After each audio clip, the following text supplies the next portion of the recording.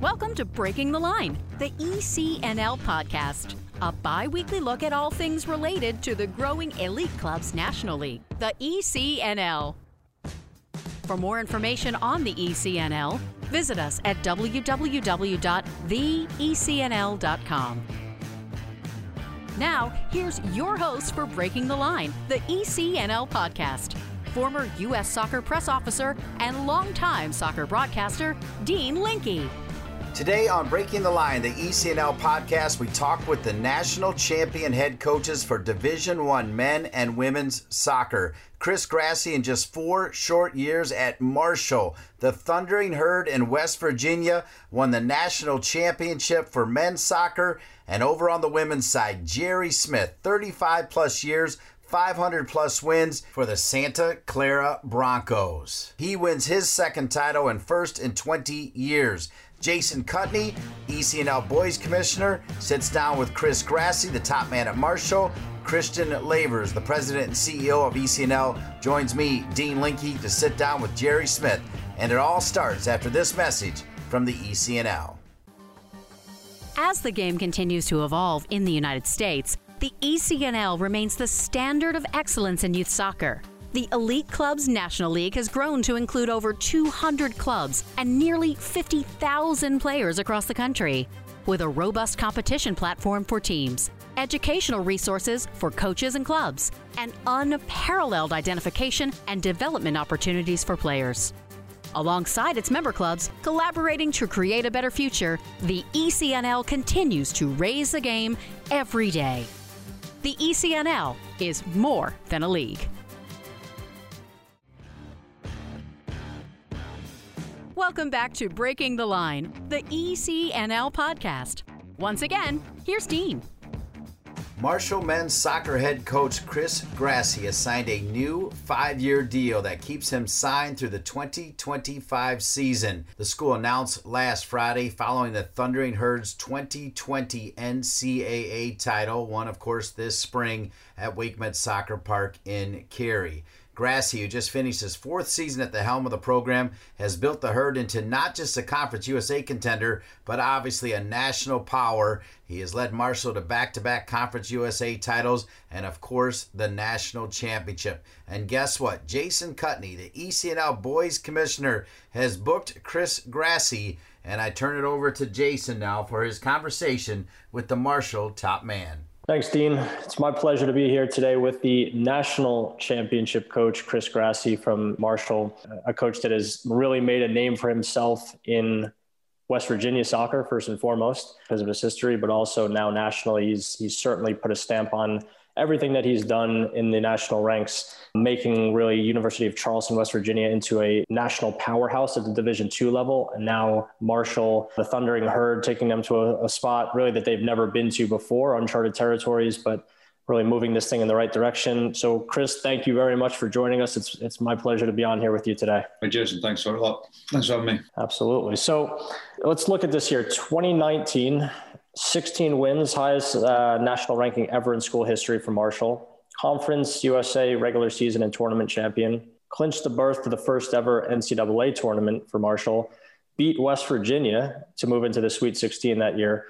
So it begs the question, what in the world is going on in West Virginia that keeps a boy from Newcastle happy and staying in that state? First and foremost, as long as my family's happy, that's kind of the main thing. And then for me, I love football. Just love being around it. I love talking about it. I love doing it every day. They've got an amazing job. And, I needed to take a place like Charleston that was going to, allow me to be a head coach and to do things my way and kind of experiment with all these things that I've been talking about and thinking about for years. And then, when I left Charleston, it was for a bigger challenge to grow. I just felt like I wasn't really growing at the end. So I needed something else that was similar that could support my aspirations and the bigger budgeted jobs that weren't available to me, I think, at the time. But Marshall was a great fit. It happened to be 45 minutes down the road. I've got a great connection with the place. I came here as a grad assistant at the end of my playing career. And it was like a really, really great place for me then, and so I had fond memories. And so they offered me the logistics first and foremost. I thought they would give me enough to win. Entirely football reasons. I mean, I come to work, I work with great people, coach football every day. It's amazing. So that's what keeps me here. Well, it's interesting. You mentioned you were at Marshall previously as a grad assistant back in, I think it was 2004 to 2006. How did that come about? I mean, talk to us about a little bit about that. I think you did your master's there in exercise science, but what led to you going to Marshall initially? I played at Alderson Broaddus College, a Division II school.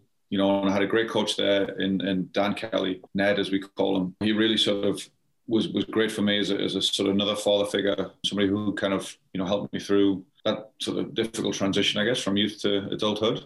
His coach happened to be the Marshall coach, Bob Gray. And so I think at the time I was just all set on playing. And I was actually at Brentford, or the League One at the time, on trial, and things were going well. And then that was in 2004 when all the big television contract for the lower leagues that fell through. And so all these teams had planned on having all this money, so the money wasn't there. And so they were like, well, we can't sign you now, but we'd like to take a look at you, in January. Can you come back, or can you, come back, next year, and we'll kind of find. We'll be in a better place financially. So I was like, okay, well, I've got to find something to do. There was a great connection with the coach of Marshall then, Bob Gray, with Alderson Broaddus, where I went to school, and he went to school there, and he was the coach there, and he was my coach's coach, and he kind of set me up with coming down for a grad assistant, and just kind of scrambling, looking for something, and making sure I could get something just to do. And I always wanted to be a coach, and I like the idea of continuing education and continuing to do doing a master's degree in exercise science, and it just kind of fit. I thought, honestly, I'd be here for one semester and I'll get back into it, but I loved coaching. I loved everything about it. I thought, okay, this is me. I'm hanging up the boots and trying to get a jump early on coaching and try and be the best coach that I can be and be in football for the rest of my life, hopefully. Well, it's interesting. I know Bob was a big influence on you and obviously a great coach. He actually mentioned, I read an article on him years ago where he said even though you were a grad assistant, you might as well have been the head coach at that point, because the way you carried yourself and just the way you passed on the knowledge to the players. I mean, I think a lot of the guys that listen to our podcast are coaches currently in the ECNL and around the country. A lot of guys that formerly played, men and women, and they struggle with initially that transition from player to coach. What do you think was it about his style when you were there under his tenure, or just ingrained in the way you approach the game, that helped you make that transition? Because I went through it. Others have gone through it as well. Sometimes it's the frustration of why can't these players do these things that I was able to do or my teammates were able to do, and you have to break through that. Was it relating to the player? Was it delivering the game to them, delivering your style? What do you think was the challenge, and what helped you through it? And looking back on when I started coaching to what I know now, I really felt like I knew nothing. And looking back on it, I didn't know anything, but I had an idea about the way that I wanted the game to play. It's evolved a lot since then, and it's completely different since then. But I was full of passion. I was full of fight. I wanted the guys to be brave. I wanted them to play. I didn't feel like, I kind of felt, why can't we beat these? SMU were really good at the time. Akron were in our conference. They weren't at the level that Caleb got them to at the time. There's some really good teams. I'm like, why can't we?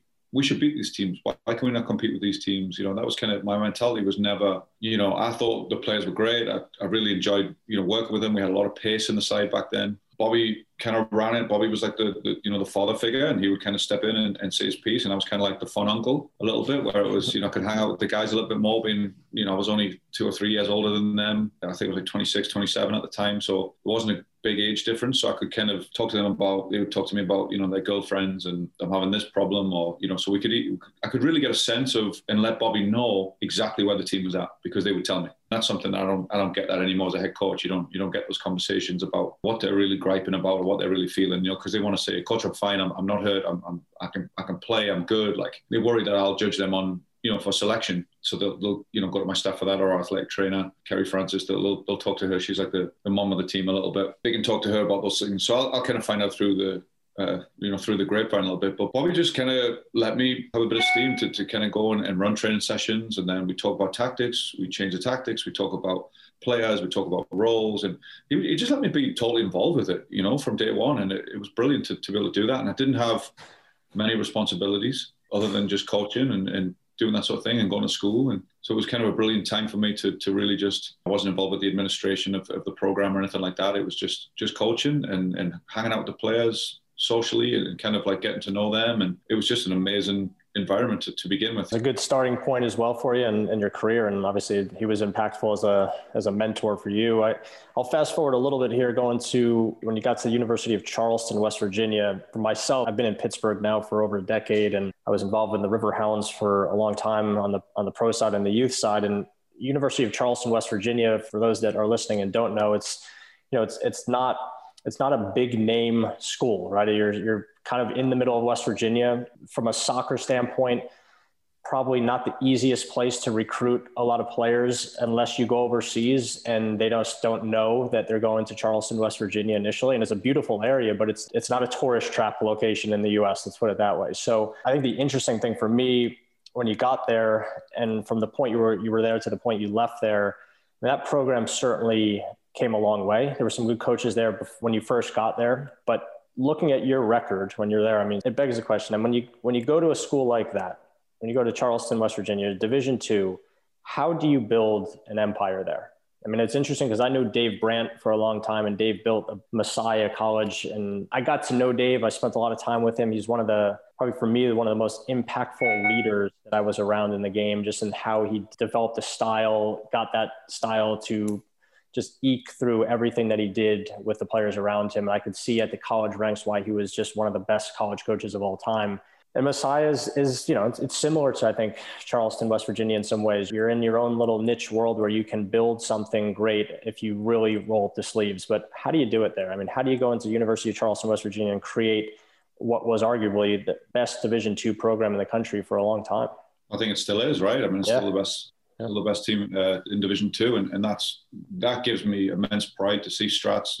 Was an assistant. Yep. Secondarily, he was a great friend.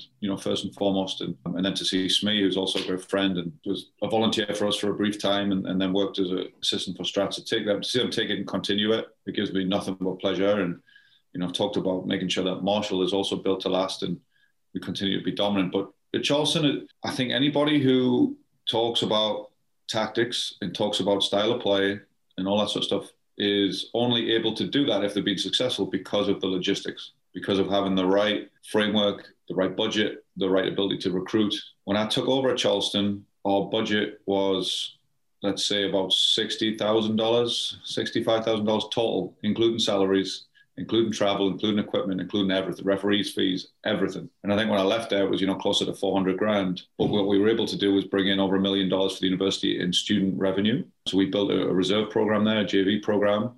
And so we were able to ask for a full-time assistant, Dan Stratford. We were able to ask for grad assistants. We were able to support ourselves by, that's a small private school, and it works on having, students there. Part of my, philosophy with beginning the reserve team was, okay, the reserve team can support the first team, and we can also have some competition for places for the first team. We can also generate revenue for the school, but in turn, we're going to give them a great soccer experience. We're going to give them a great soccer education. We're going to let them be a student athlete with no differentiation between how they were treated and how the first team were treated. And then they're going to add to the Charleston community. They're going to come from all over the world. They're going to bring their own cultures and flavors to the school and to the campus, and it's going to make University of Charleston a better place to be. And I had a great idea at the time, Brent Stevens, who was super supportive of the idea, and she got it.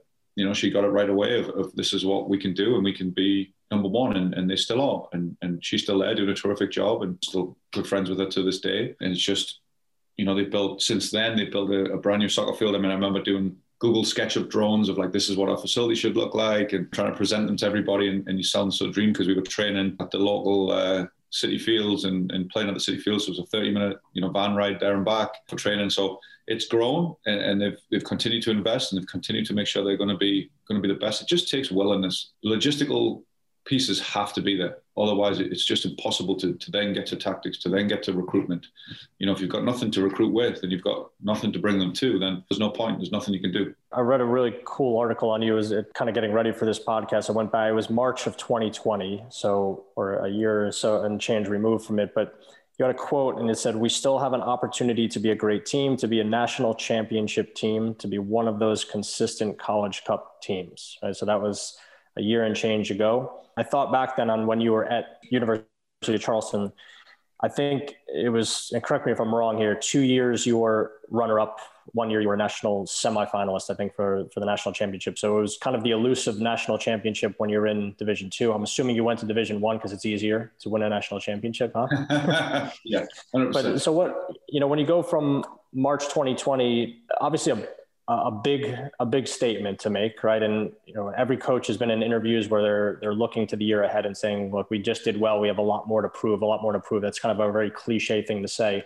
What was it though? I mean, seriously, dig into it. How did you get from making a statement like that to taking a team through COVID to winning a national championship with a program that most others would never have thought could do it? I mean, it started with Charleston, right? So that was I found a magical formula there, or a secret formula, whatever it is, or not a secret, but I found a formula and a philosophy that I'd grown and worked on, and it worked. I mean, it worked the way we played football. I mean, I've since evolved that 3 or 4 fold since then in terms of doubling down on things, getting rid of certain things. But recruiting wise, we at Charleston, we had a very diverse culture. We ended up having to be that way. We had a lot of South Americans, Brazilians, Europeans, Africans, Englishmen, Canadians, Americans. Like, we had a kind of a great mix of everybody. And I just started to see how much strength there was in diversity, in having different opinions and different ways to play the game.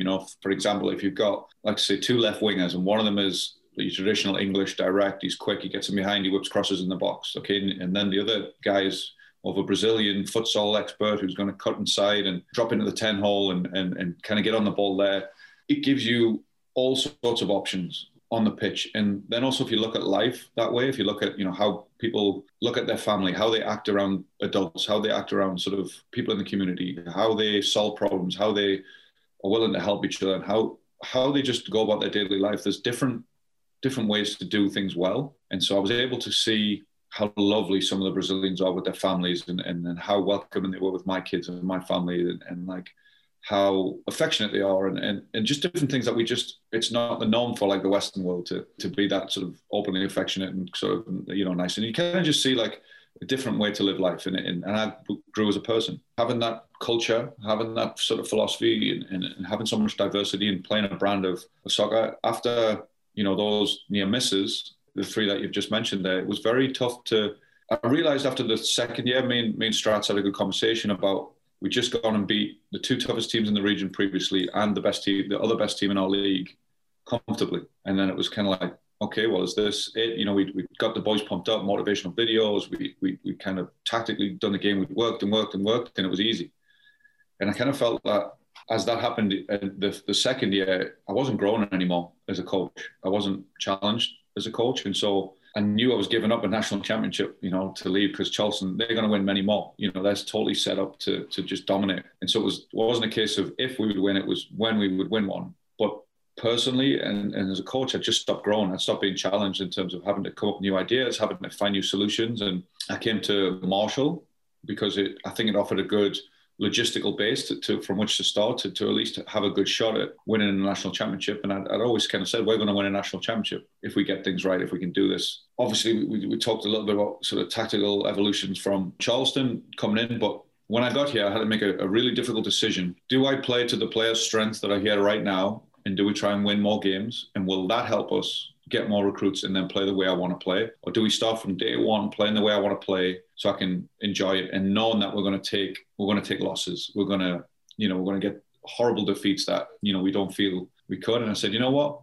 I'm just going to embed the philosophy. We're going to play this way. If we lose, we lose. If we do it, but eventually we'll attract enough people who play the way who want to play the way that we play, and we'll be able to win it. Because I didn't think we could win it just playing to the strengths, just playing, by the numbers, no risky soccer, playing it in the channels and shutting up shop. And I didn't want to do that. I didn't think it was wrong, but I just didn't want to do that. I wanted to instill my philosophy in the way the game should be played. And I'm a huge fan of Pep Guardiola and keeping the ball and just having one ball and having guys be brave on the ball and have them enjoy playing, and just get at players and attack players 1v1 and have a bit of freedom in the attacking third and, have a really solid base. And I want to dominate the possession game. I want to dominate the passes per defensive action, statistics. I want to make sure that we are playing the game in a way that I would want to watch it if I was a fan. We made those decisions, and those first 2 years were the hardest of my career. They were tough.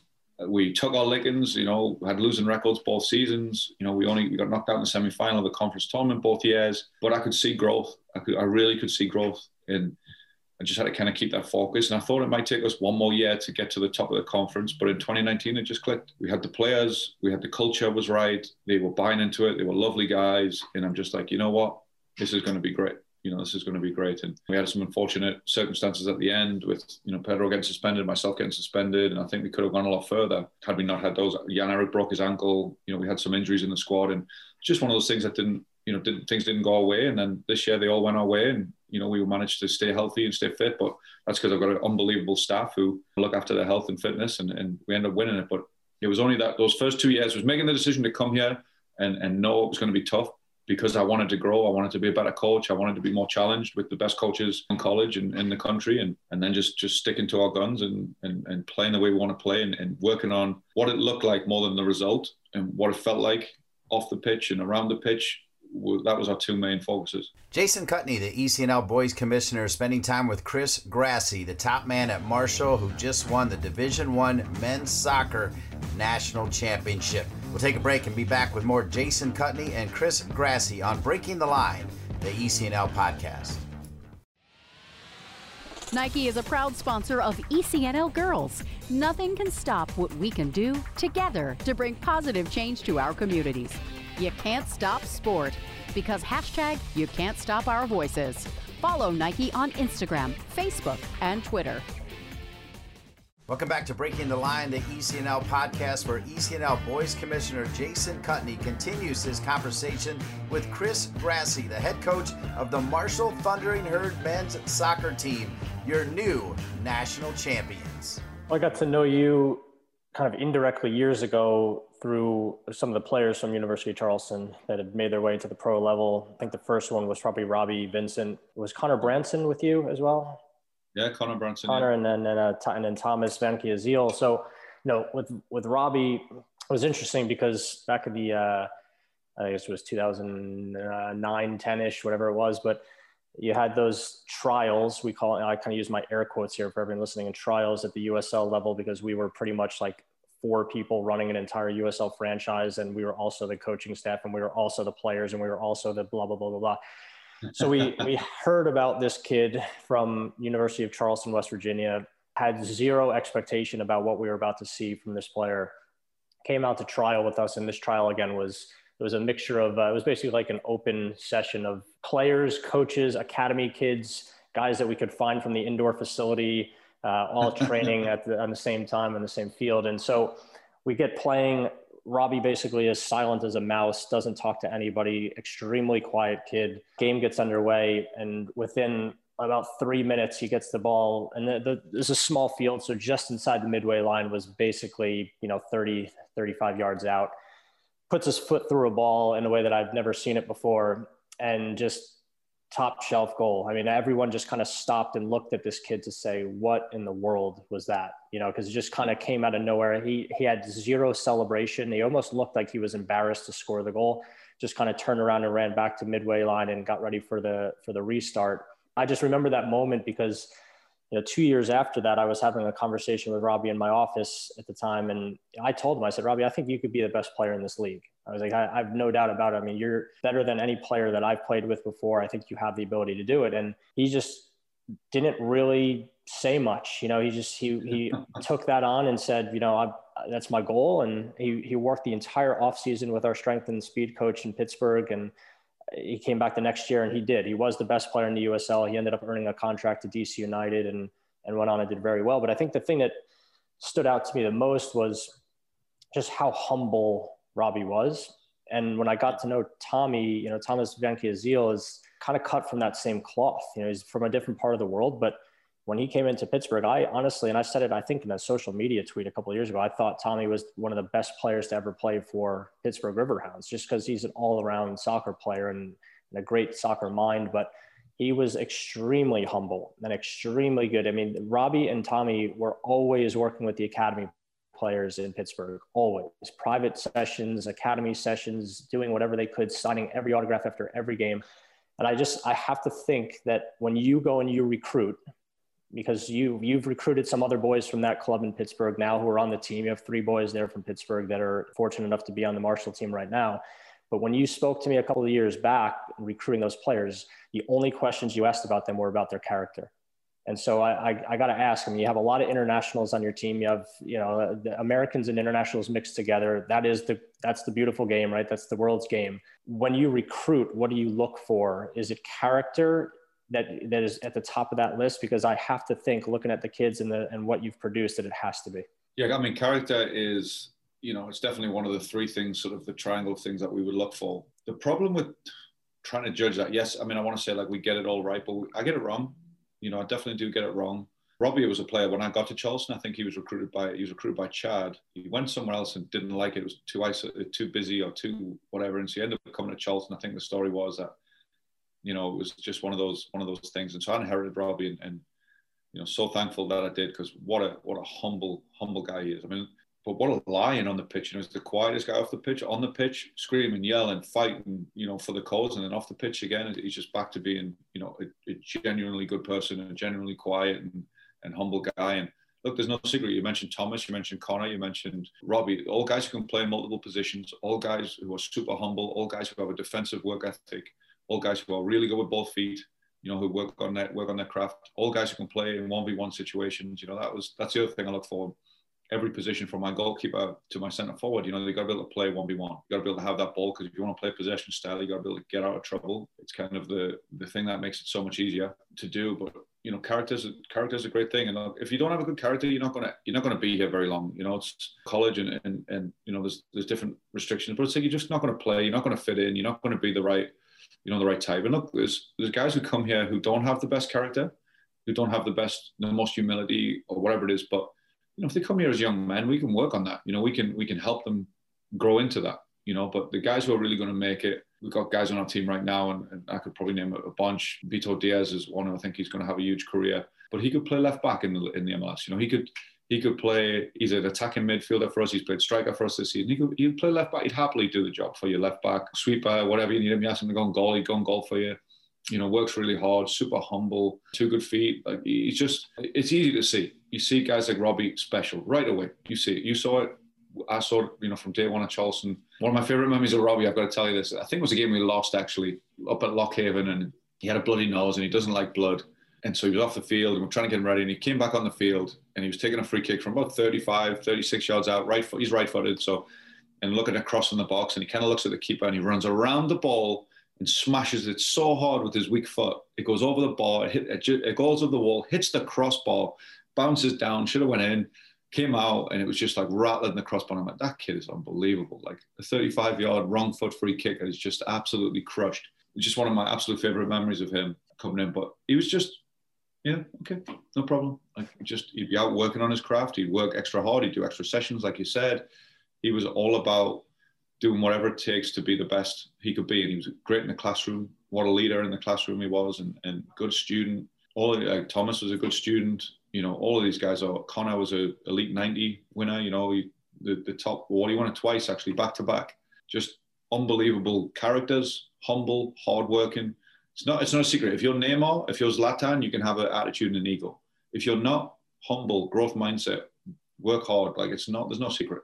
That's the truth. Robbie, for me, and I've gotten to know Robbie really well over the years. He's one of my closest friends, and he just, as a player though, I think it was I think what year it was now, but 17 or 18, where I think he scored like 26 goals in the USL, and I believe it was about 22 of them were from outside the 18. And just the ability to have the bravery. You talked about bravery earlier, the bravery to hit that ball. It just turned into his thing, and so it really kind of was uncanny to see the number of goals that he put in from that distance. But I think the bravery and the humility were probably what stood out the most about him. And now he's coaching in the youth game, and he's delivering that to the next generation. So it's passing it forward, I suppose. A couple more things here before we run out of our time. But I think it's always been interesting to kind of ask this question, taking it outside the soccer side of things. I mean, you're a leader of men when you're coaching in the men's game, and from a leadership standpoint, do you have any mentors, any books, anything that you think has helped shape you as a leader more so than a soccer coach? In terms of mentors, I mean, I'm still close with my old coach, Dan Kelly, who, was just a genuine human being. I think he was first and foremost a really, really great man. He was there for me when I needed him. And so that was kind of something I felt like I had to take and hope I could emulate with our guys. In terms of books, I mean, obviously I've read all the Pep Confidential ones. I kind of really like that. This guy called Damien Hughes does the High Performance podcast. He wrote The Barcelona Way, which is an amazing book about basically breaking down the culture of Barcelona, and this is what they do. Obviously, all those cultural books, Culture Code, the Goldmine Effect, Bounce, all of those sort of things are really, really good. But I would say the one I connected with most, and I think the one that helped me turn my mindset a little bit, in 2013, it wasn't our greatest year. We didn't win the league. It was the only year at Charleston we didn't win the conference. We ended up winning the conference tournament against Notre Dame College, who was coached by Mark McBride at the time. He was a really good coach, and so they won the regular season, and we ended up winning the conference tournament. But up and down from that conference tournament, I listened to Phil Jackson's 11 Rings, and I think I really sort of connected with that. I thought it was a good book. We look at things very, very similar. I've read the Mourinho books, the Arsene Wenger, Ferguson, Pep Guardiola, and I think though I want to emulate Pep's style as much as I can, and I love the way he sort of evolved the game, and the way it's played with when that Barcelona team was incredible, and his Bayern Munich, Man City teams have been amazing to watch. But I thought, like, culturally and sort of in a player leadership role, I thought Phil Jackson was the most similar to the way I thought about a lot of things, and I kind of really liked that. I liked his sort of take on tribal leadership and the levels that they come, and how he would relate that to his players. And we've talked a lot this year about being a level 5 team and how it feels, and just to be extra special. And I think Phil Jackson would be one that I would recommend to anybody. That's very interesting you say. I mean, I through the series that ESPN ran on Jordan, I learned a lot about Phil. I mean, I was a huge basketball fan. I was a Knicks fan, which at that time the Knicks were very good, and we're finally back to being a respectable basketball team again after a long, long time away. But Phil Jackson, I think he was just so different in the way he managed people. And when you're managing guys like Rodman and the cast of characters around Jordan, you have to manage a lot of different personalities. Actually, it triggered something in my brain here that Robbie Vincent told me about you, that he said positive visualization was something that you brought to him while in college that he had never, he even laughed. He said at first he thought you were just a maniac for bringing it to the equation, but he was like, well, the coach said we're going to do this, so we're going to lay on the field and close our eyes and talk about scenarios and visualize. What is it about kind of going outside the box with things like that? I mean, do you still bring that to the table for your teams? Is that something that you found to be profoundly impactful? Yeah, there's probably pictures of us doing it before the tournament, before the game at Wilson. We lay on the field and we visualized, that just picture the field and the conditions that they're going to be there. Picture a great first touch. Picture having boundless energy. Picture running faster than your opponent. Picture, knocking him off the ball like he's not even there. Picture hammering the ball into the back of the net. You almost got to see it in your mind's eye before it really happens. You've got to visualize what's going to happen. And then the battle's won. Then the nerves are gone. You've already visualized what's going to happen in the game. And you kind of play that game a little bit in your mind. And, talk about breathing exercises and mindfulness to kind of make sure you're in the moment, but you're not, you're in control of your body. You got to take a PK. We used to do, lucky enough to never ever lose a penalty shootout as a coach. And we do breathing exercises, like to get the heart rate down. We do positive visualization. We decide what we're going to do, and they put themselves in a frame of mind to do it. And they also control their heart rates, and so they're not too nervous. They're adrenaline. That you kind of do some, breathing in for 4, holding it for 4 seconds, and letting it go, so you can get some, some more that carbon dioxide in your blood, slow your heart rate down a little bit, stop your adrenaline pumping so hard through your veins, and it's all just science, really to just help us, get there. I don't know if it's cookie or whatever it is, but for me, football is in the mind first and foremost. You've got to have a strong mind. You've got to understand the tactics. You've got to know what you're going to do. So let's work on the mind as much as we work on the feet, Well, it's certainly working for you. Last year, I think when we spoke at that time, we were working on some stuff with the ECNL. And I remember reaching out to you to see if you'd be interested in getting involved in, at that time, it was a pilot program for us, the Super Cup. I think Josh Fago your assistant was actually going to be planning to come out until unfortunately it was canceled because of COVID, like everything else in our world was canceled for a while there. But yeah, the ECNL for me, I mean, I joined in April of 2019. And one of the most interesting things for me, it's been a very tumultuous time in this country with youth soccer, beyond everything else that's been tumultuous. But obviously the U.S. Development Academy had closed its doors in early 2020 as well. And ECNL has really kind of gone through a major transformation at this point, so my life changed a lot with taking the job. The league changed a lot over that time. So it's been an ever evolving process here, but we've come out of it looking at this and seeing the one thing that I've been able to see is the players in this league now are kids that are, certainly cut from a similar cloth, and that they all aspire to be a higher level player, but they're all working for your attention, right? I mean, you know that, Chris, the other coaches, Sasha and the other guys at the high level, you all know that they're working for your attention. When I go and I watch these games, I'm watching it from a commissioner's perspective now. I'm making sure that, the discipline is in check, that the tents are up around the field, that we're doing everything that we need to do to make sure that it's a properly run game and we have the resources available for everyone. You're looking at these games when you go there for who is the one kid in this entire complex that could step on the field and impact a game at Marshall, right? And who can help me win a game, because winning is at your level. It's, in many cases, it's keeping a job, right? So you look at it from the standpoint of what is one kid that's absolutely different. So I'll put you on the spot. When you show up, and I know you've recruited ECNL players, because I know those kids from my club as well in Pittsburgh, previous club, but I know you'll be at upcoming events as well when this NCAA dead period finally dissipates here and people are allowed to go watch kids play soccer again without masks, which will be great. When you show up, let's just say ECNL postseason, right? ECNL playoffs are in North Carolina here on the boys' side starting July 3rd. What does Marshall look for when you show up at that field complex, knowing that you're going to have hundreds of kids competing? What's the one thing that's going to jump out to you first when you're sitting down? For me, recruiting, I mentioned two of the things before was the 1v1 ability. Every kid that I've got wrong, I had a great conversation with the recruitment people at Wolves. And I said, look, the college is really difficult because, we're going to get 25% of the kids wrong. And he laughed at me and he said, if you could do 25% at this level, they would pay you millions of dollars. At this level, if we get 50% of the kids or the players right, we're the best in the business, 50%. And so what we try to do is make sure, and every kid I've failed on hasn't been the greatest 1v1 player, in their position, they're not as comfortable on the ball. And so that's something that we really, really value, that ability on the ball. It's not just beating people and dribbling all the time. It's making those right decisions, those first touches under pressure, so we'll look for the technical ability of players, whether they can, play left back, whether they play right wing, whether, in goal, we'll look for their technical ability first and see how they deal with pressure. The second thing we'll look at, are they brave?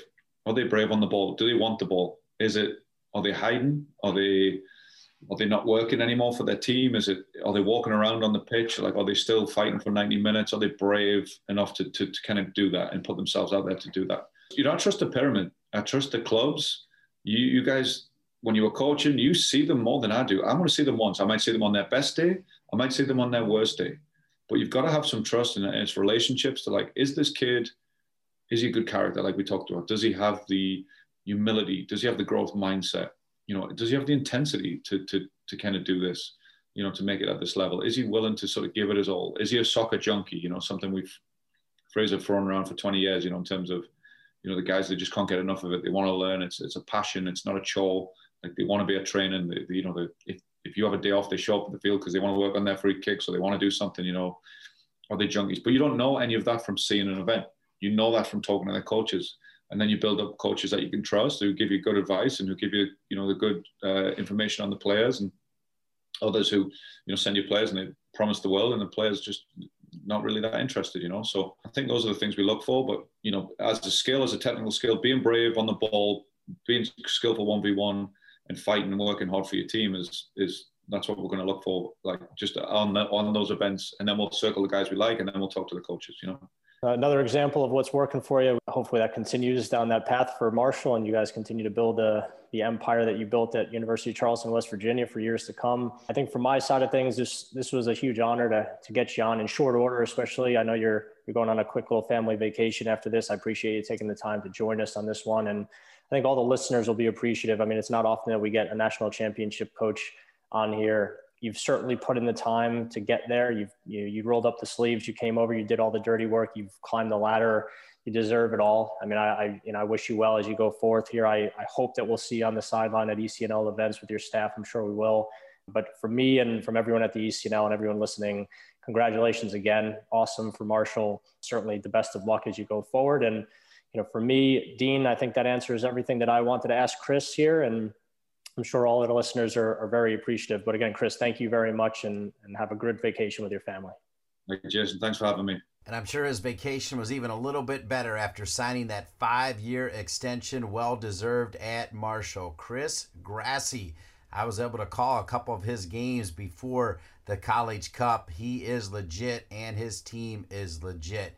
Speaking of legit, Jerry Smith has been doing it for well over 35 years. He won it in 2001 with Santa Clara. He did it again in 2021, just a couple weeks ago. Jerry Smith, the head coach of the Santa Clara women's soccer team, beat Florida State, and he joins Christian Lavers and me after this message. Soccer.com is proud to partner with the ECNL to support the continued development of soccer in the U.S. at the highest levels. We've been delivering quality soccer equipment and apparel to players, fans, and coaches since 1984. Living and breathing the beautiful game ourselves, our goal at Soccer.com is to inspire you to play better, cheer louder, and have more fun. Visit Soccer.com today to check out our unmatched selection of gear, expert advice, and stories of greatness at every level of the game. From athletes just starting to turn heads to some of the best athletes to ever play their games, Gatorade shows that they are the proven fuel of the best. For the athletes who give everything, nothing beats Gatorade, the studied, tested, and proven fuel of the ECNL. Welcome back to Breaking the Line, the ECNL podcast. We're talking to not one, but two national championship coaches, Chris Grassi, and I call him Dr. Jerry Smith, over 35 years at Santa Clara, 500 wins, and guess what? Another national championship for the Broncos as they knock off Florida State. And we'll start with that, Jerry. Just hearing national champions again at Santa Clara, how's that sound? Yeah, you're never going to get old of that for sure. And, it's been 20 years since we won the last national championship. And so, it's just such a great ring in my ear. And I'm just so proud of the players on our team and so thankful for the staff at Santa Clara to provide us this opportunity for sure. I'm going to turn it over to Christian Lavers, the CEO and president. And he's very thankful for one of your players. I can tell you that, Coach. Yeah, well, you can't leave that hanging, Dean. I got to explain that my wife, Haley, who coached in the NWSL, coached with Bethesda, done a lot in soccer. Now she's a mom of three, but she played for Jerry at Santa Clara back when. And I can't tell you how many different people come up and tell me what a player she was. Haley was an amazing player, and maybe, I've had so many great players and great students of the game. I'm not sure I've had a better student of the game than Haley. And I connected with Haley from the get-go and the recruiting of her because of her passion for the game and because she's a student of the game. And to be fair, that's what's allowed Santa Clara to be successful, trying to recruit those kids who are genuinely students of the game. And Haley was. And Haley was a fantastic player for us, a fantastic person. And as I said to you earlier, you overachieved in the marriage department with Haley, that's for sure. Well, I'll pass that along to her, and I know that'll mean a lot to her. Before we jump into the College Cup specifically, maybe we'll keep going on this theme, but it's striking when you look at the alumni network at Santa Clara. I mean, it's got to be up there with as big as any soccer school in the country in terms of the achievements and the prominence of the alumni. What do you credit that to? Yeah, again, I think we I've been there a long time, so I think the continuity helps. And, when I came into Santa Clara in 1987, we'd never gone to the tournament. And in fact, we became in 1989 the first women's team in any sport from Santa Clara University to go to the NCAA tournament. And we ended up going to the Final Four. And, I think Brandy, choosing to come to Santa Clara, transferring to come to Santa Clara University had a lot to do with it. When you get someone like Brandy Chastain to come to your school and play for your school, that turns a lot of heads and piques a lot of interest in other players. And but the team that we had back in the 89 and 90, we went to the Final Four both those years. In 90, we were the number one team in the country. And, I think, when you're successful, as long as you handle your recruiting properly, you're going to continue to have success. Success breeds success. And so other great players followed. And here we are, 35 years later, still, today, if I'm honest, I spent my day on the phone recruiting and trying to recruit the next generation of Allie Wagners and Leslie Osborne's and Danielle Slayton's and Julie Ertz and Haley Siegels and, kids that we have on our team right now, Kelsey Turnbow, Alex Luetta. These guys are really good players. And, we've developed a little niche for ourselves in recruiting. And, we're successful because of the talented kids that come to our program, for sure. Elaborate on that. I'm going to jump in there, Christian. I mean, they are big time personalities, right? They're leaders, they're broadcasters. I mean, they are on television everywhere you look, not just in the stands cheering you on, but they're big time TV stars. I've been asked about that a few times. I would, and I don't know how to really handle that and take responsibility for it. It's just, I think the thing that I try to do is, and this is the truth, and I just try to recruit badass women. That's what I try to do. I want somebody they're badass. They just want to be the best. They think they're the best. They think they can be the best. And they're opinionated and they're stubborn, and they're all those players, including Brandy, including Alec. God, I had so many fights with those guys. They are so stubborn. They are so strong-willed, but that is what also makes them great. When you listen to Allie Wagner on television, she just tells you what she thinks, and she doesn't hesitate about it. If you're good, she'll say you're good. If you're bad, she'll say you suck. So that's just the way she is. Brandy's the same way. And I'm really proud that we have an environment where the young women in our program have license to develop to their greatest potential, and they don't take a backseat to men, or they don't take a backseat to other sports. And they're badass, and I'm happy that we recruit those. Julie Ertz, God, I would not tangle with Julie Ertz ever. That kid will eat you up. I'm telling you, she ate me up. I had meetings with Julie, and I walked away, and I think I just got my butt chewed out by Julie. So they're tough, and I love them for that. And that's why they helped us win games, because they are tough and they are opinionated, and they are stubborn, and they're also very, very good and very talented. If we shift now into the College Cup, you had two very different games. Yeah. A game against Carolina where you guys were so dangerous and created so many chances and looked very much in control for extended periods of that game. And then a Florida State game that was much more cagey. They may have had the ball for chunks, not necessarily always in the most dangerous areas, but very much back and forth. So when you look back, and it's always fun when you can look back from the position of winning. But when you look back at those, how do you compare those two games, and what stood out to you in those two games about your team? Yeah, Christian, that's such a great question. Those games were wildly different. And we've had some good runs against Carolina. Our numbers against Carolina are pretty good. And we knew that they're going to come at us and that it would be an open game. We knew that we'd create chances against Carolina because they go forward so quickly and with so many numbers. We knew we would have chances going at them. And we also, I have to give Anson a lot of credit. I want to take a moment to do that because he lost some just amazing players from his fall season, and to put his team together like he did with so many young players was really amazing. But so many of those young players played at the back of their team. And when you play against Carolina, a lot of coaches will figure out how do we stop them. We've actually never done that. And we've won 6 out of the last 8 against Carolina, 4 out of the last 5 in the tournament, and our last 3 College Cup matchups. And a big part of that is we're going to go at you. We hope that we're good defensively, but we want to make sure we create our chances where we can score 2 or more goals. And that was our game plan. And it really was a good game plan this year, particularly because their back line were mostly freshmen or all freshmen, and we wanted to put them under a little bit of pressure, and we did. And thankfully that worked out well for us. But the Florida State game was just polar opposite. And I got to share something with your audience right now. We just got out coached in the Florida State game. When we prepare for teams, we try to figure out what they're doing, and then we try to figure out if they'll do anything differently because they're playing us than they have done. And when we looked at Florida State, we said undefeated, ACC champs, number 1 seed, they're not changing for us. And we got that wrong. We totally got it wrong. And we stood in front of our team with tremendous confidence preparing for the Florida State game and said, we know exactly what they'll do. And they didn't do any of that. And so our players are on the field in the first half, I'm sure thinking like, what the heck? Coaches told us they were sure. And they're, now they got a sweeper, they got 2 markers. Everything we planned for was out the window.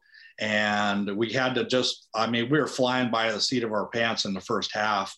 And I give a lot of credit to our players. We try to create an environment like all good soccer coaches where it's a player's game and they got to solve problems on their own. And I think we've done a good job with that. But as coaches, you're also supposed to give them some assistance in trying to figure that thing out. And we did nothing to help our team in the first half. And fortunately, we got out of the game halftime 0-0. And I gave a halftime interview with ESPN where I said those very things. We got caught off guard and we got to figure this out. And then I proceeded to give about the worst halftime talk to my team that I've ever given to a team. We couldn't figure out how to play against them. We got in front of the team and we said, hey, here's plan B. Let's go with plan B. They walked out of the locker room with, what did he just say? I don't understand what he's talking about. I could see that on their face. I stayed in the locker room, tried to X and O the thing as best I could, ran back out there, talked to my associate coach. He said, yeah, let's do that. It's like 30 seconds before the kickoff of the second half, and he scrambles into the huddle and says, no, we're doing this 3-6-1 with a box. And now he walks away, and the players look twice as confused as they did 10 minutes ago. And so it just was a mess. And, I've thought about 100 times how I would handle it. I've learned from that. I know what I will do differently in that situation. But I just have to give our players a ton of credit. Now, having said that, as bad as we were in our coaching, if you would have told me before the game, you're going to play the great Florida State team, which is almost like playing a pro team with all the international players they have on their team, and they were only going to get 8 total shots and only 2 of those would go on goal, I guarantee I'd have taken that before the game in a heartbeat. And we did. Yeah, we conceded possession. They weren't always in dangerous places, as you indicated. Having said that, we're built to create chances, and we were not creating chances. And when we went down 1-0, we have a saying in our team, let's not die a slow death. So if we lose 2 or 3-0, that's better than dying a slow death 1-0. We can't die a slow death, so let's go. And our kids pushed forward, and we created some momentum. Not for long. I think it was about 15 minutes of we got a little bit on top of the game, but it caused some turnovers and caused our fan support to kind of get behind us. And, one bad pass at the back of their team, and Turnbow grabbed it, and cool, calm, composed, clinical finish from her, as she's known to do, got us into overtime and eventually penalty kicks. And I'll do it differently next time for sure. But really thankful for the players on my team and their ability to solve the Florida State puzzle for sure. So you referenced this in recruiting, and then in just in that story, you have players that obviously were able to deal with a little bit of uncertainty without losing their confidence, playing a game where they're maybe not used to not having the ball as much as they did and didn't lose any confidence when they did have it. I assume you look for that when you're recruiting, and you would look for those types of players, the attacking players, the players that want to win. What do you do beyond that in your culture to develop that sort of competitive fire? It's not just the attacking player, because your center back has an edge. Alex Luetta. She has an edge. And, yeah, she's edgy. In that game. But the whole team has an edge, which I say in a real positive way. How do you develop that and create that? Well, first of all, as you pointed out, we look for it. We want edgy kids, and we listed a number of edgy kids earlier in this conversation. Alex has edge, and when the last time I watched Alex play as a youth player was at an ECNL tournament in Arizona, and it took me about 10 minutes. I walked over to the other coaches and I go, I gotta have that kid. She just, I don't know. It was like a slide tackle that blew up like 3 people. And I was like, I got to have that kid on my team. She's edgy. Julie Ertz is edgy. Believe it or not, as little as she is, Allie Wagner is edgy. I had April Heinrichs call me from national team camp, and she goes, hey, get a hold of your girl, Leslie Osborne. I go, what do you mean get a hold of my girl? She's like, she's going to injure the whole women's national team. I go, well, that kid's edgy, man. She's going to get into a tackle, and she's not going to leave any doubt. And so we look for that in our training. We encourage it in our training, or we look for it in our recruiting. We encourage in our training. We certainly highlight it on film. You got to have an edge, you know. You got to have an edge. You're trying to compete. You're going to play against the competitive cauldron of North Carolina and Anson Dorrance, and you don't have edge. They're going to eat you for breakfast, man. That's just, it's not even going to be fun. So I think one of the reasons that we've had good success against Carolina, and just its success in general, is we look for those edgy kids. We encourage the edginess. I remember a story. I had a kid, Anna Kraus, helped us win the 01 championship. She got a yellow card like seven games into the season. She goes, hey, coach, so sorry. I go, sorry about what? She goes, yeah, that the late tackle yellow card. I go, yeah, about time you got a yellow card. Get in the game, man. Let's go. And I mean, I'm not talking about let's hurt somebody, but you got to compete. You got to have some edge. And again, in women's soccer, you're going to eventually go through Carolina. And if you don't have edge in that game, you don't have a chance. You certainly took care of Carolina. We'll be back with more. Jerry Smith, the head coach of the Santa Clara Broncos, the reigning national champs of NCAA. ECNL Boys is partnering with Puma for the 2nd year, driving sport forward with the leading products and the next generation of pros who wear them. Puma has proven themselves as the fastest sports brand in the world, the fastest innovation, the fastest players, and the fastest products in the game. They're the perfect partner to complement the speed and talent of our teams. In keeping with their mantra of forever faster, Puma introduces the world's fastest boot, the Ultra. The only boot engineered for speed, the Ultra combines a woven upper with a lightweight outsole for direct forward motion, speed, and acceleration. It's the best in the game, designed for the best players in the game. Welcome back to Breaking the Line, the ECNL podcast. We're here with Jerry Smith, the head coach of the Santa Clara Broncos, the national champions of Division I women's soccer. And Jerry, I appreciate you saying North Carolina had to go through a lot because they lost some players, and Florida State had to go through a couple things. Are you kidding me? Santa Clara was on a lockdown of all kinds of lockdown. I mean, you barely got any games in, let alone to get to the NCAA tournament. Can you walk us through what you went through just to even get into the NCAA tournament? Because you guys weren't even allowed to step outside there for a while. Yeah, that's thank you for bringing that up. And again, it's why I'm so proud of our group, our staff, and our players. We were the first county in America to shelter at home, and that was, of course, back in March of 2020. And our county sheltered at home, the first county in America. And we were the last county in America to allow sports to be played in our county. For example, our basketball team had a season, but they played no games in Santa Clara County. They played in Santa Cruz, where the Golden State Warriors, minor league team plays. And so, we had no spring season in 2020. We had no fall season in 2020. I'd been waiting to get a knee replacement. I decided to have it in late December because it didn't look like we were going to even have a winter or spring season. So I got my knee replaced late January, after the rest of the country is 4 or 5 weeks into their practices. We got the thumbs up that we could start practicing in February. Our first practice was February 10th, and we lost our whole non-conference schedule. We had to postpone our first conference game because it was 7 days after the first day of training, and Sports Med said, you're going to injure the whole team. They're so unfit. And so we only played 7 games. And then we had to wait a month before our first NCAA playoff game. And then of course you go out to North Carolina and you're in the bubble. And actually on the day that we sat in our film room watching the selection show, we learned that we were one of the seeded teams. We were the 11th seed.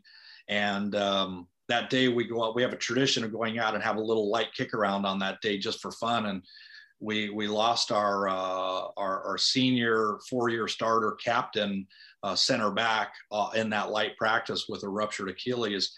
And so now we have to then try to, without any games of preparation, we're going to have to play in the second round of the NCAA tournament. So when we played in the second round, our one of our center backs, the one next to Alex Luetta, her name is Eden White, that was her first start all year. Our first start all year was in that game. And then we brought in another player to play holding mid, and that was her first start all year, Makoto Nizu from Japan. So we were a makeshift team. We got through the Ohio State game, and then we had to play Arkansas. And that's, it's a very different style of soccer. So we actually played a formation that we hadn't played all year because it was Arkansas and it was a different animal, and it worked. Clemson was a kind of a regular soccer game, but they're so good that game could have gone either way. And then, as we already talked about, the Tar Heels and Florida State. But it's certainly the most bizarre 14 months I've ever been through.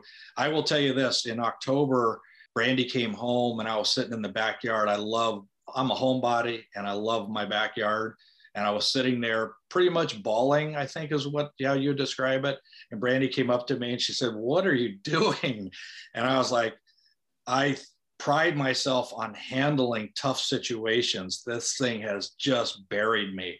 I don't know what to do. I don't know what to say. I don't know if we should be practicing or not practicing. I thought I could handle COVID, and I can't, and I'm miserable. Should I retire from coaching? I don't know what I'm doing. And that was October. And to be sitting here in May as national champions, it's surreal. It's just unbelievable. I guarantee you, if you handed someone a movie script a year and a half ago with all this stuff on there, they would have thrown in the garbage for being unbelievable. And here we lived it and we won. So incredible. It's certainly the school to be on soccer movies. I think you guys have a history of that. Yeah, that's true.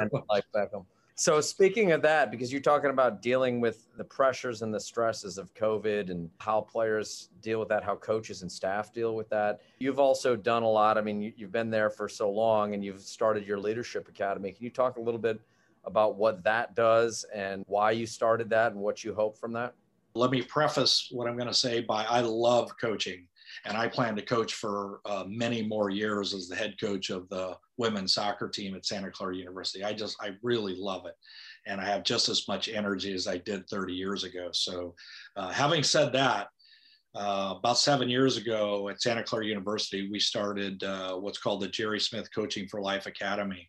And our mission is to make the teaching of life skills the number one priority in youth sports. And by life skills, we're just talking about, teamwork and communication and conflict resolution and time management and all these skills that are certainly transferable to other aspects of your life outside of sport. And, we work with young players, but for me, I work mostly with coaches. I really enjoy working with coaches. And the theory there is if we work with coaches, then it'll trickle down to a bunch of players. And I don't have nearly enough time for the Coaching for Life Academy because I'm coaching, but I'm so glad that we've started it and we're inching our way to where we want to be. And when I do retire from coaching or Santa Clara tells me I'm done coaching, either one, I will be looking forward to doing the Coaching for Life full time. And it's so wonderful to have a long-term deal with Santa Clara University. And whether I'm coaching or not, I'm going to be at the university. I'm going to be impacting young people and coaches. And that's what I enjoy doing. All good coaches consider themselves educators, and I'm an educator, and I love teaching, and I love teaching coaches and young people. And when I'm done teaching and coaching soccer, we'll be teaching leadership and the development of life skills for young people. And I really, really am going to dive into that, full time when I'm done coaching and really looking forward to it. That's great. Different question now with respect to coaching, following up on something you said there. You mentioned you still have the same amount of energy as you did years ago. And I think it's actually in Anson Dorrance in one of his first books talking about how older coaches don't lose knowledge of the game, but they lose energy and the willingness maybe to confront and challenge issues that they would have addressed earlier. And I think when you look at especially youth coaching, there is a high degree of burnout of people that they just put everything into it and then they just get chewed up and spit out. So you're talking about how you've maintained energy, now for 30 plus years, and you also have a staff that's been with you for a very long time. So can you talk a little bit about how you manage your staff, how you've been able to keep the same people with you for so long, and how you've kept coaching fresh for you so that you haven't hit that level of burnout that so many do? Yeah, thank you. That's, so when we won the championship in 2001, my assistant Rich Manning became the head coach at the University of Utah.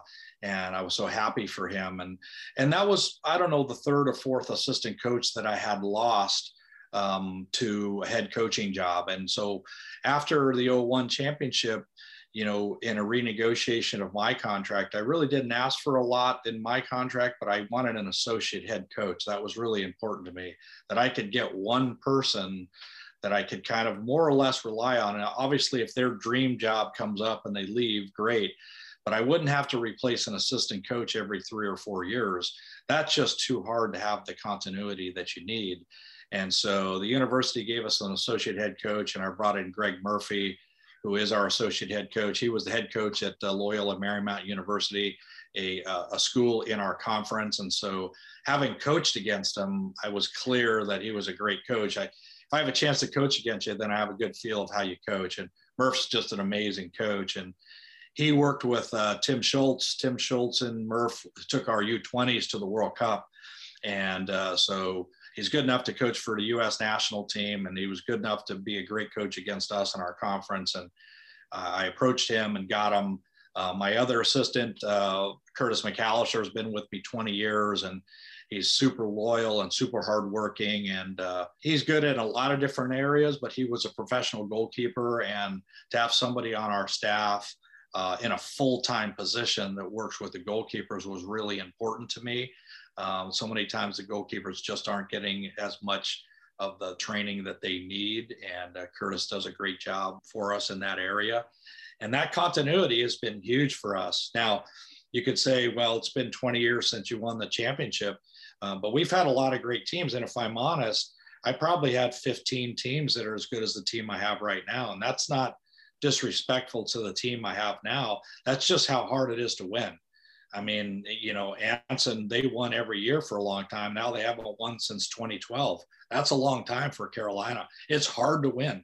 And, but we've had the continuity, and I think the consistency from the coaching staff has really helped us a tremendous amount.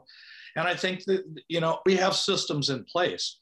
We have 5 core values that we live by. We have a leadership training program that I run from within my team.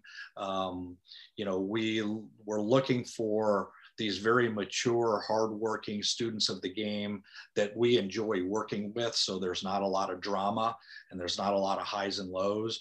And if I'm honest, I don't get that excited about winning, and I don't worry that much about losing. For me, I get emotional when I talk about the players on my team or the alums in my program. That I'll get choked up about. That I won't be able to get through on. But winning a game, losing a game, you just don't have as much control as you want, and you got to let that go if you want to do it for a long period of time. And I was doing the press conference after the championship, and in fact, that's one of the questions I got, like, hey, coach, you don't seem that excited about winning. And I said, honestly, when we won the championship in 2001, I was in bed by 8:30 that night, and the next morning woke up and started doing lineups for the next season and just move on to the next thing. But if you want to sit down and have me talk about the players on my team and how wonderful they are and how awesome they are, and are the alums in our program, those are things that are really hard for me to get through, quite honestly. So again, reflecting, I mean, there's not very many people that we can talk to that have been involved in the game for as long as you have. And you're still only, 24. So, amazing. But when you look at the changes, I mean, not only has college soccer changed, but when we started the league, the ECNL, we wanted to make changes in the youth game. And so obviously you've managed through that as the recruiting has changed, and that's kind of a boring topic. But what have you seen change with respect to the players in terms of the quality, the numbers, things that they're maybe better at? How have you seen the incoming players that you're getting at age 18 change over the last 10 years? Well, I think the first thing I would say is that, just the depth of the player pool is just increased so much. There's just so many great players out there.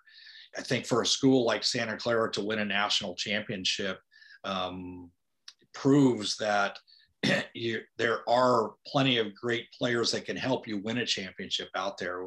And so I think that it's a really deep pool, first of all.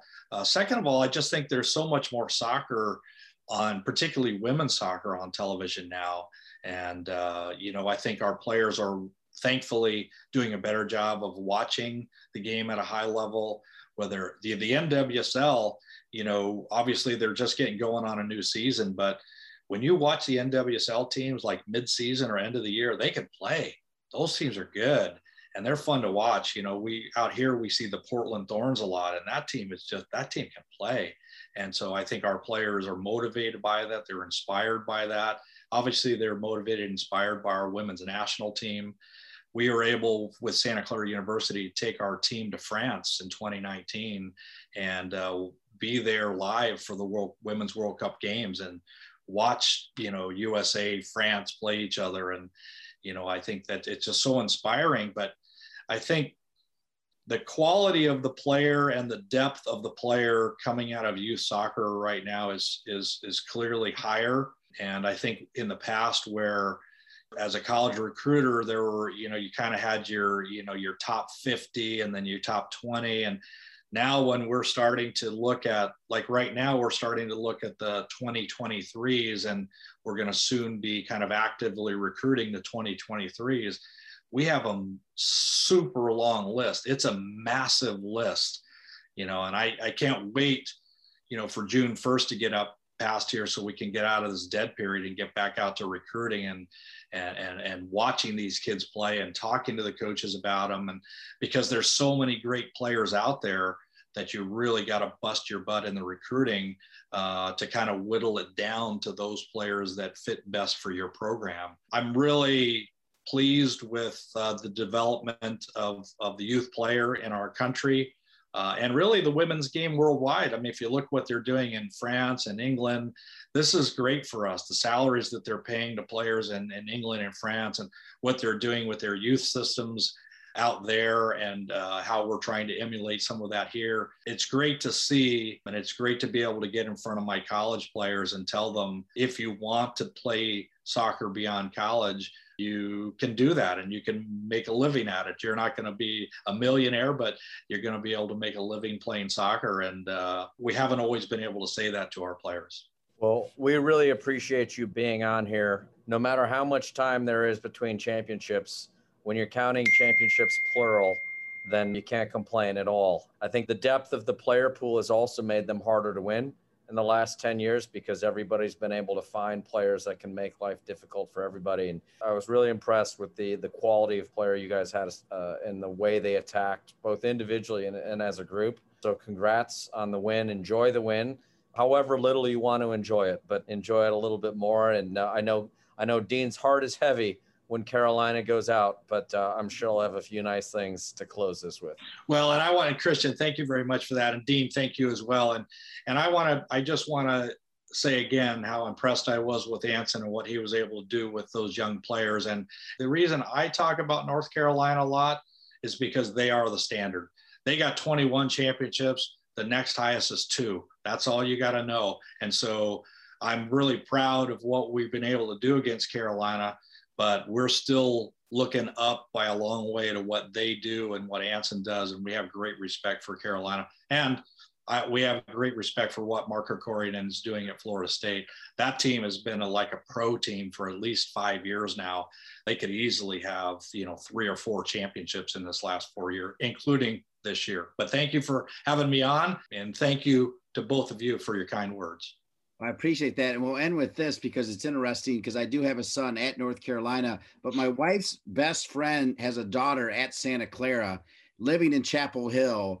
And I'm telling you, you would have thought that they just won the World Cup in Santa Clara. So, I mean, all it takes is just one championship like that to change somebody's life. And you change that young woman's life out there in Santa Clara watching every game. She didn't know a soccer ball from a tennis ball before she got out to Santa Clara, Jerry. And now she's all about the Broncos and the women's soccer team and wants to go to the games. So that's something to be said about that as well, I think.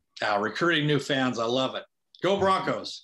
Go Broncos. Thank you so much for being on Breaking the Line, the ECNL podcast. And thank you to Jason Cutney, spending time with Chris Grassi. Of course, Christian Lavers, the president and CEO, joining me to talk with Jerry Smith. I want to thank all the great people at the ECNL, Doug Bracken and Jen Winigo and Andrea Wheeler and Jacob Bourne and Diana. All of them are just fantastic. Also want to thank our great producer, Colin Thrash. For each and every one of them, I'm Dean Linke. We'll see you in 2 weeks for another edition of Breaking the Line, the ECNL podcast.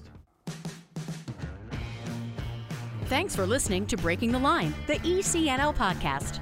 For more information on the ECNL, visit us at www.theecnl.com. And if you have a suggestion for the show or a great idea for a guest, please email us at info@theecnl.com. Breaking the Line, the ECNL podcast is an ECNL production. ECNL, more than a league.